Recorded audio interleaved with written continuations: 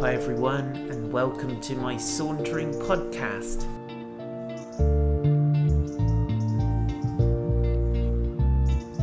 My name is Paul White and I live in a gorgeous place called Weymouth, and this podcast is a collection of saunters that were born in lockdown, but it's also got some additional stuff which is just fresh, hot off the press.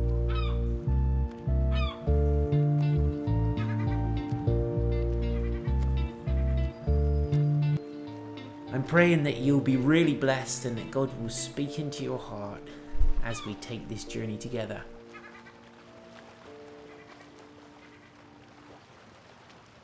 So please go ahead and hit the subscribe button to keep updated with the very latest Sauntering podcasts.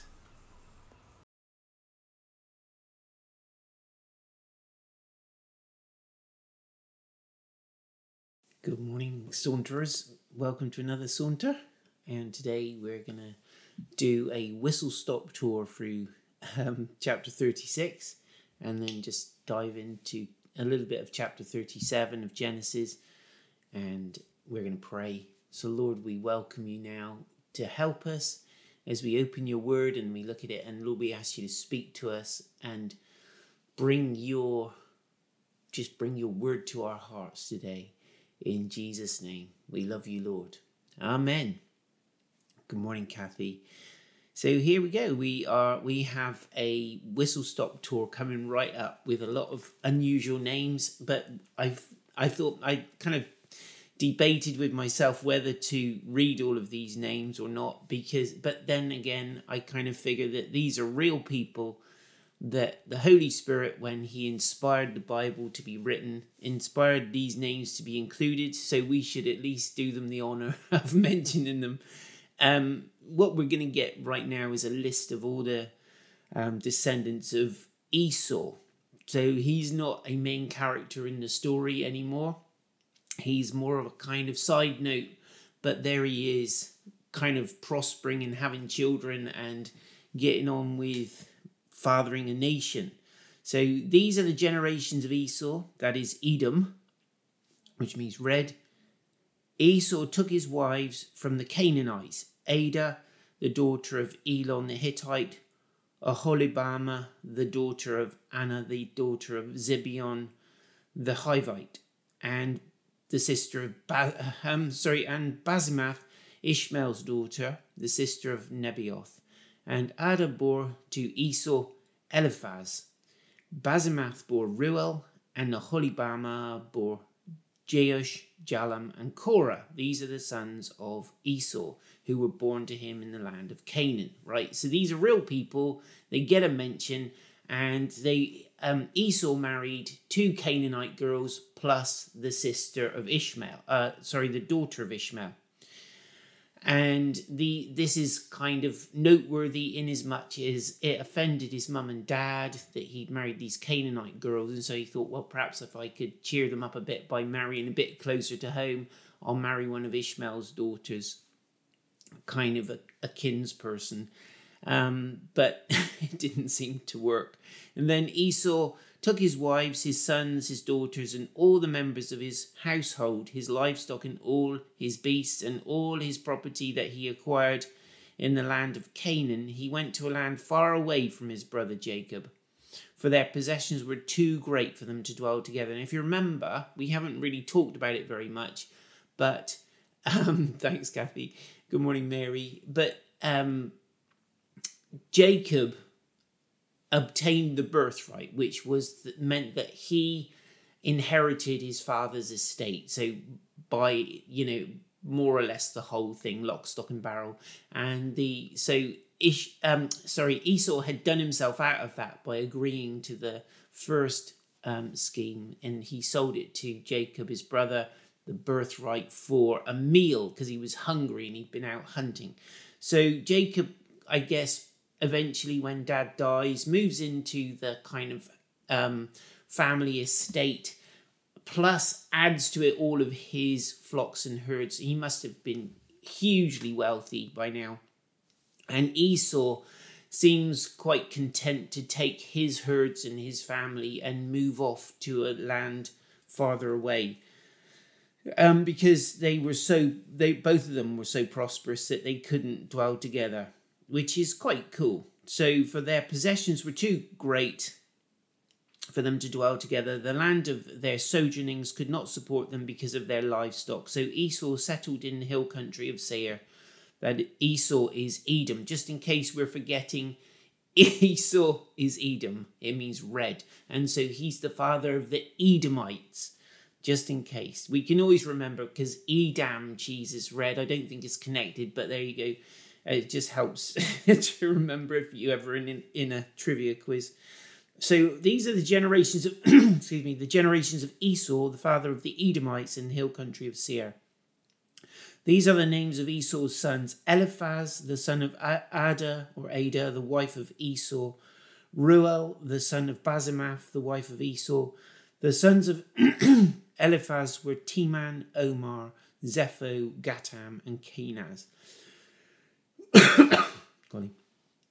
Timnah was a concubine of Eliphaz, Esau's son. She bore Amalek, and you'll remember the Amalekites became another of the nations around that got on Israel's nerves over the years and caused them trouble. So Amalek was their father. So she bore Amalek to Eliphaz. These are the sons of Ada, Esau's wife. These are the sons of Ruel, Nahath, Zerah, Shammah, and Mizah. These are the names of Basemath, Esau's wife. These are the sons of Basemath, Esau's wife. These are the sons of Olibama, the daughter of Anna, the daughter of Zibeon, Esau's wife. She bore to Esau Jeush, Jalam, and Korah. These are the chiefs of the sons of Esau, the sons of Eliphaz, the firstborn of Esau, the chiefs Teman, Omar, Zepho, Kenaz, Korah, Gatam, and Amalek. These are the chiefs of Eliphaz in the land of Edom. So all of these guys fathered tribes, and these are the chiefs of the tribes in the land of Edom. These are the sons of Ada. These are the sons of Ruel, Esau's son. The chiefs Nahath, Zerah, Shammah, and Mizah. These are the chiefs of Ruel in the land of Edom. These are the sons of Basemath, Esau's wife. These are the sons of Olibama, Esau's wife. The chiefs Jeush, Jalam, and Korah. These are the chiefs born of Olibama, the daughter of Anna, Esau's wife. These are the sons of Esau, that is Edom, in case you've forgotten. These are their chiefs. These are the sons of Seir the Horite, the inhabitants of the land: Lotan, Shobal, Zibeon, Anna, Dishon, Ezer, and Disham. These are the chiefs of the Horites, the sons of Seir in the land of Edom.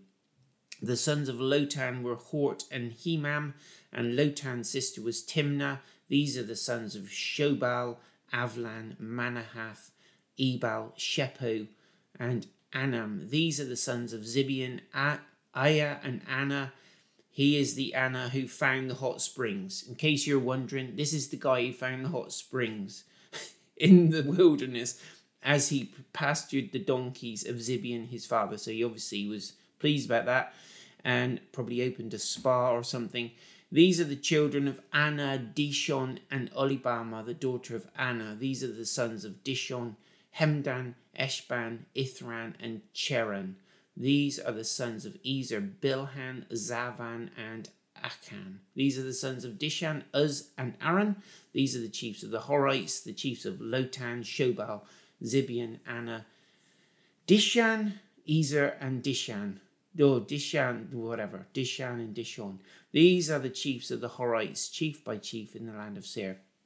These are the kings who reigned in the lands of Edom before any king reigned over the Israelites. So little note there. The nation or the tribes of Edom had kings before Israel did. And you'll remember, well, those who know the story will discover that, or will remember that the Israelites said to Samuel, we want a king like all the other nations have got. And here are some nations with kings. So these are the kings who reigned in the land of Edom before any king reigned over the Israelites. Bela, the son of Beor, reigned in Edom. the name of his city being Dinhabah. Bela died, and Jobab the son of Zerah of Bozrah reigned in his place. Some people think Jobab is Job in the Bible. We don't know that for sure. Jobab died, and Husham of the land of the Temanites reigned in his place. Husham died, and Hadad the son of Bedad. Hey Dad, you Bedad. I quite like it. It's quite good, isn't it? Hey Dad, you Bedad. And so Hadad the son of Bedad, who defeated Midian in the country of Moab. Remember, the Midianites and the Moabites, they came from Lot. So they were from the daughters of Lot, I think. Yes. Who got him drunk. We know that story. Horrible story. They reigned in his place, the name of the city being Avith. Hadad died, and Samlah of Masrekah reigned in his place. Samlah died, and Shaul of Rehoboth on the Euphrates reigned in his place. Shaul died, and Baal-Hanan the son of Akbor reigned in his place. Baal-Hanan the son of Akbor died, and Hadar reigned in his place, the name of his city being Pau. His wife's name was Mehetabel, the daughter of Matred, daughter of Mezahab. These are the names of the chiefs of Esau according to their clans and their dwelling places by the names of the chiefs: Timnah, Avlah, Jetheth, Olibama, Elah, Pinon, Kenaz, Teman, Mibzar, Megdiel, and Imram. These are the chiefs of Edom, that is Esau, the father of Edom, according to their dwelling places in the land of their possession. Right, let us close the chapter on that one with all those long names. Well done for being patient.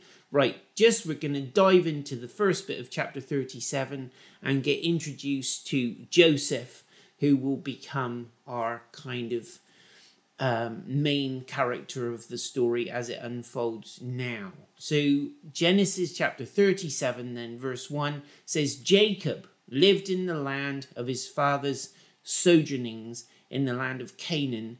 These are the generations of Jacob. Joseph, being 17 years old, was pasturing the flock with his brothers. He was a boy with the sons of Bilhah and Zilpah, his father's wife, and Joseph brought a bad report of them to their father.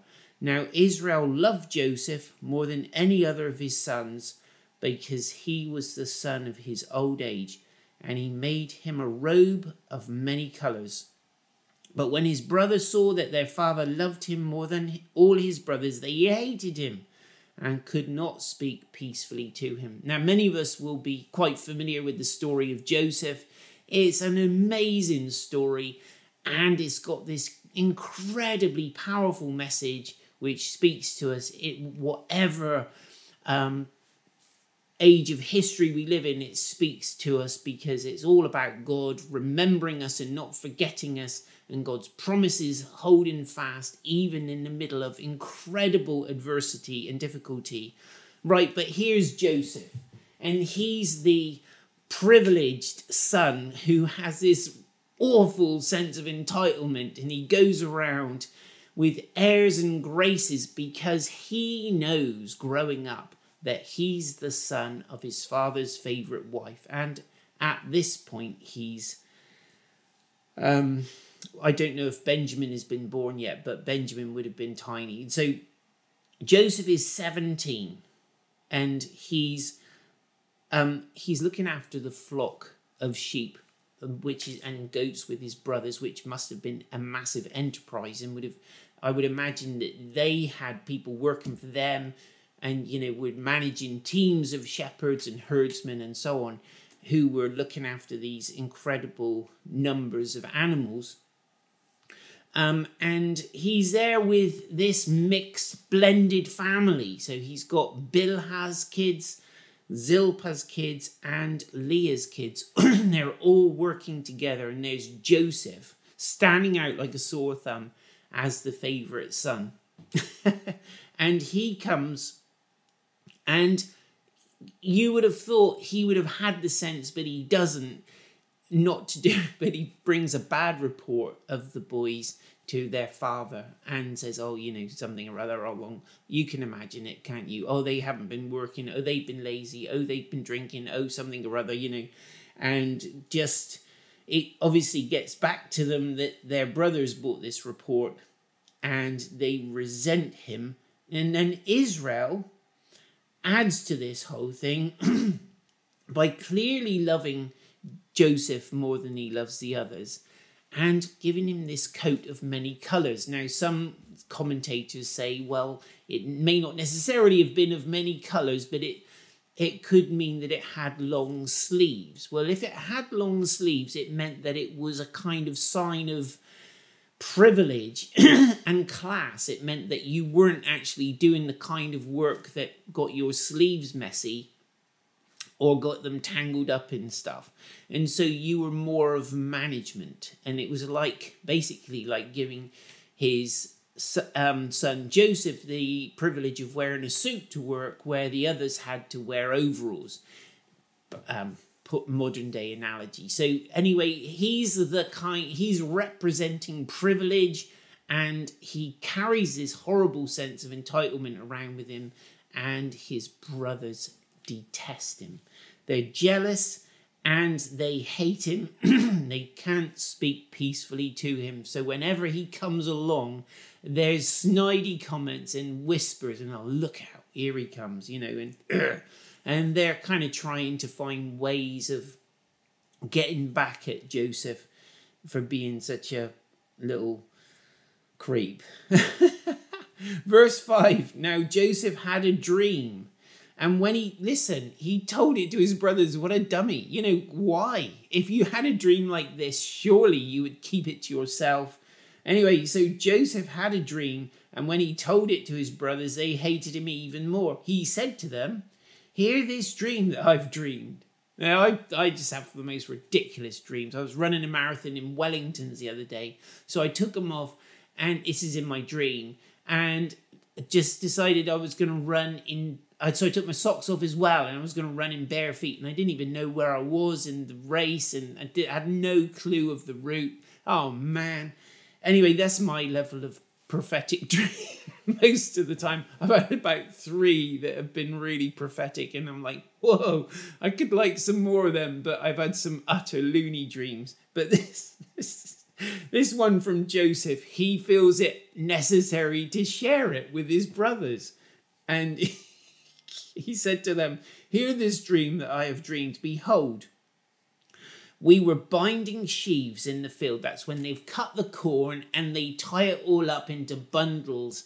They gather it up in their arms, and then they take another they pull some stalks out of it and they twist it round to make a kind of rope, and they tie it round the sheaves and tuck it in together, and so the sheaves are done in a kind of self-contained bundle of corn, and then they stack those up, right? So they're doing this, and he says, we were binding sheaves in the field, and behold, my sheaf arose and stood upright.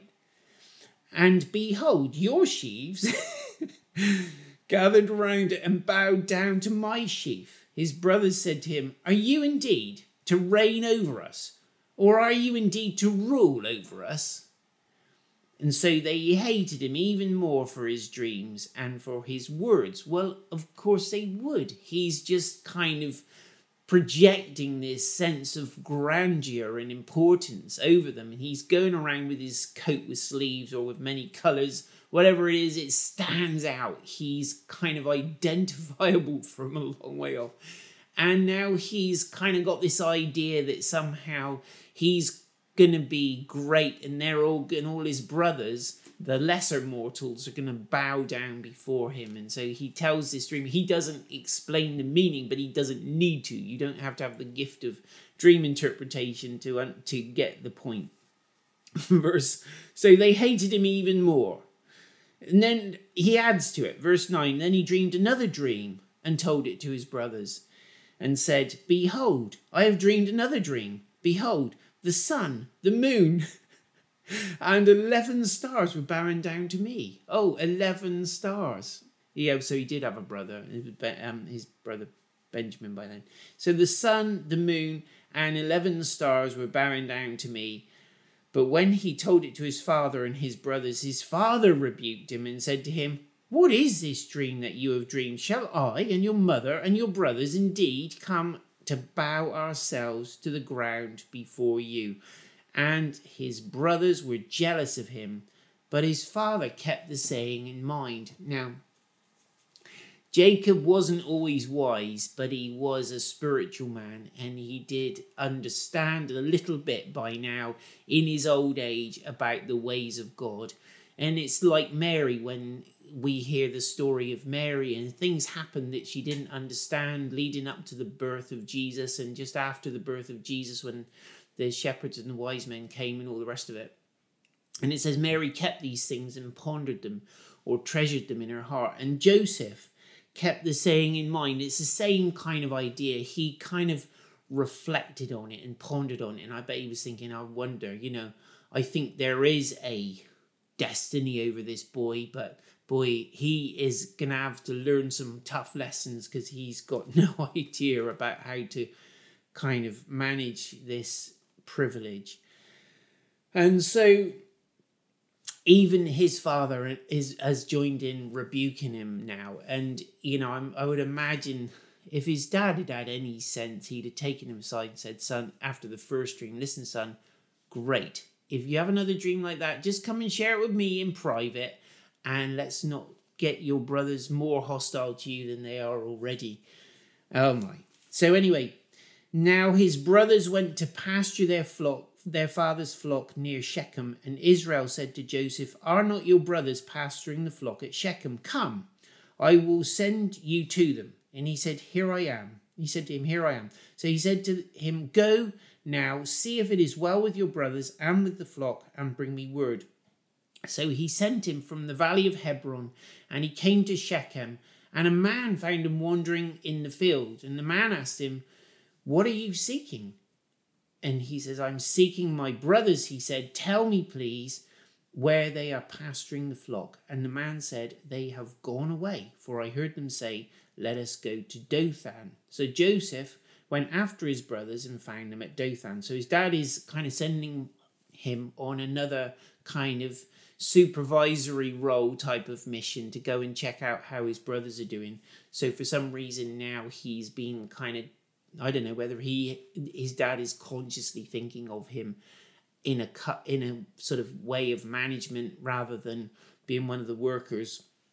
But anyway, he's still quite young, but he's got to go and find his brothers and see how they're doing. So this guy tells him where they are. Verse 18, they saw him from afar, and before he came near to them, they conspired against him to kill him. And they said to one another, "Here comes this dreamer. Come on now, let's kill him and throw him into one of the pits." There were some big holes around called cisterns, and they thought, well, we could kill him and chuck him in one of these pits.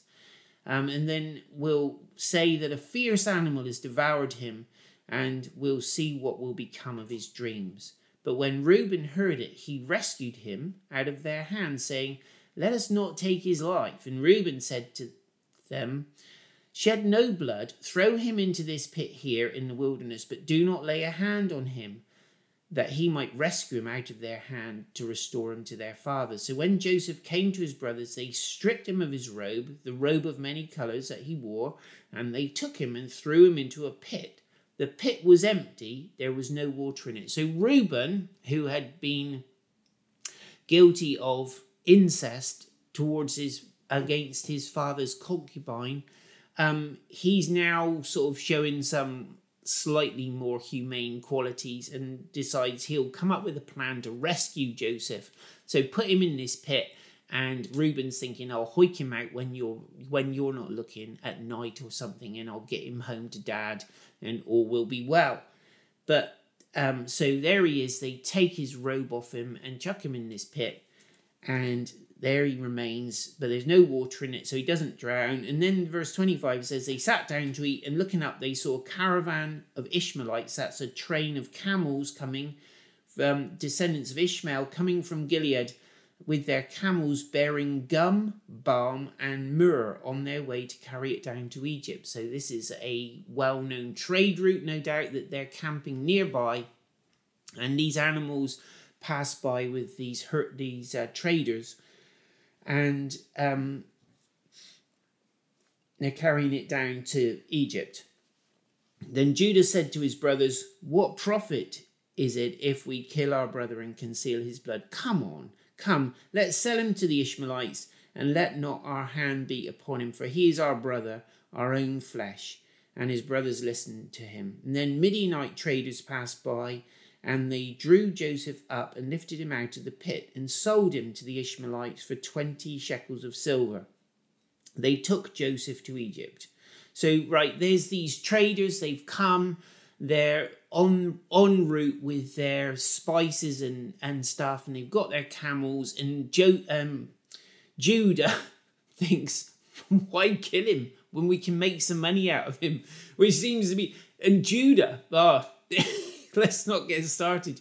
Judah is the one who becomes in line to the Messiah, and his name means praise and strength. We've already said that he's kind of steps into fill the gap left by Reuben, Simeon, and Levi, who've all kind of been pretty hideous. But Judah is not really being that much better, selling their brother, suggesting they sell their brother into slavery. I suppose it's marginally better than killing him, actually giving him a chance to live. But as a slave, I mean, gosh, that wouldn't have been a load of fun, being sold as a slave back in those days. Good morning, Alistair and Sarah and Sarah. Great to see you guys. So, I don't know. It's difficult, isn't it? We're trying to make modern day value judgments, but there is just simply right and wrong. It's always wrong to sell your brother as a slave. It's always wrong to kill your brother. It's always wrong to throw him in a pit, really, as well. Generally speaking. So, anyway, they decide they're going to sell their brother for 20 shekels of silver, and they took Joseph to Egypt. And you'll remember Jesus was sold, wasn't he, for by Judas for, how many was it? 20 pieces of silver? Anyway, then Reuben returned to the pit and saw that Joseph was not in the pit. He tore his clothes and returned to the brothers and said, I think it was 30, wasn't it? 30 pieces of silver for Jesus. When Reuben returned to the pit and saw that Joseph was not in the pit, he tore his clothes and returned to his brothers and said, "The boy is gone, and where shall I go?" Kind of meaning, like, what's my life going to be worth? I'm the oldest. I'm supposed to be the responsible one. How am I going to live? What's going to be my fate now we've lost the boy? Where shall I go? And they took Joseph's robe and slaughtered a goat and dipped the robe in blood. And they sent the robe of many colours and brought it back to their father and said, "This we have found. Please identify whether it is your son's robe or not." So now they're doing this sort of fake detective drama thing where they know perfectly well it's their brother's robe, but they're kind of bringing it to we found this. We're not sure. Is it? Do you think it's Joseph's robe? Do you think? Does it look like Joseph's robe? It's horrible, isn't it? They are double-crossing, scheming scoundrels. And where did they get all that from? Well, they got it from their father, didn't they? And their mothers. Well, yeah, their mothers. Gosh, and their uncle. Was it their uncle? Yeah.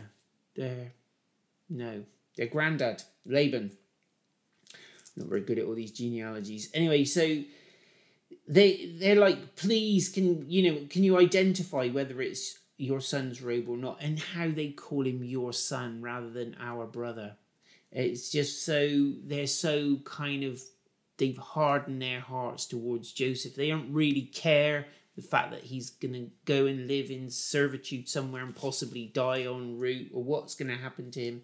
At least he's out of their lives. He's not annoying them anymore with his irritating dreams and his airs and graces. And Jacob identified it and said, "It is my son's robe. A fierce animal has devoured him." Joseph is without doubt torn to pieces. Then Jacob tore his garments and put sackcloth on his loins and mourned for his son many days. That is not a nice thing. He's like wearing pants made of Hessian sack because he's so upset. I can think of other ways of showing my distress. This was customary, I guess. But he tears his robe into pieces and he's like saying, "My heart is torn in shreds." And they were very much into the kind of enactment of their grief in a way that was visible. They manifested it. And I don't know, sometimes I think we could probably do a bit more robe tearing and kind of sackcloth wearing. It would help us to perhaps process the grief that we tend to sort of try and bottle up and tough it out and all the rest of it. But anyway, Jacob is heartbroken. That's the point of the story. And he's torn his robes, got his Hessian pants on, and he mourned his son for many days. And all his sons and all his daughters rose up to comfort him, but he refused to be comforted and said, "No, I shall go down to Sheol to my son mourning." That's like their understanding was that he would go to a place called Sheol, which was a place for the departed. The idea of Sheol is a bit hazy for us. We don't really know what people did or didn't believe about that, other than it was kind of like a holding place where you went to after you died. And he was like saying, "No, I shall die grieving over my son." Excuse me, what's tragic and horrible and two-faced is that his other sons try and comfort him. How can they comfort him with any level of sincerity when they know exactly what's happened to Joseph and they're responsible for it? But this is the level of trickery and deceit and stuff that's happened in the family. So in a chapter before, we see Jacob saying, "Come on, let's get rid of all of these idols from our culture, from our family. Let's get rid of these earrings and all the things that tie us into a kind of godless pagan culture. And let's cleanse our whole hearts as a family." And he leads this mini revival, but actually nothing has gone on in the hearts of his sons that represents true change. So there is unregenerate and is scheming and nasty and deceitful as they were before. So he says, "I'm going to go down to the grave weeping for my son." And his father wept for him.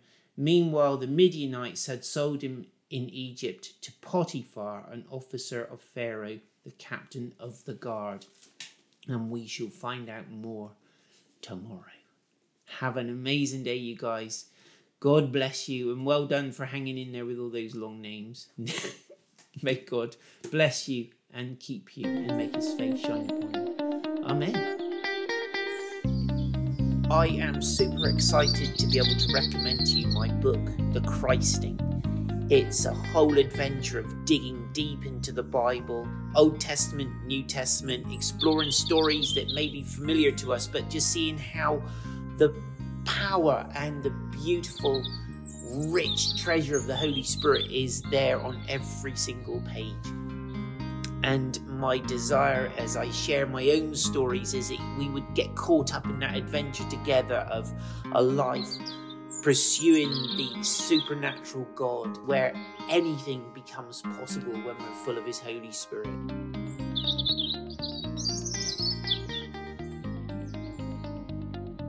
And so my prayer for you as you read this book is that you'll get excited to embark on your own voyage of discovery with him, but more than anything else, that you would fall more in love with Jesus.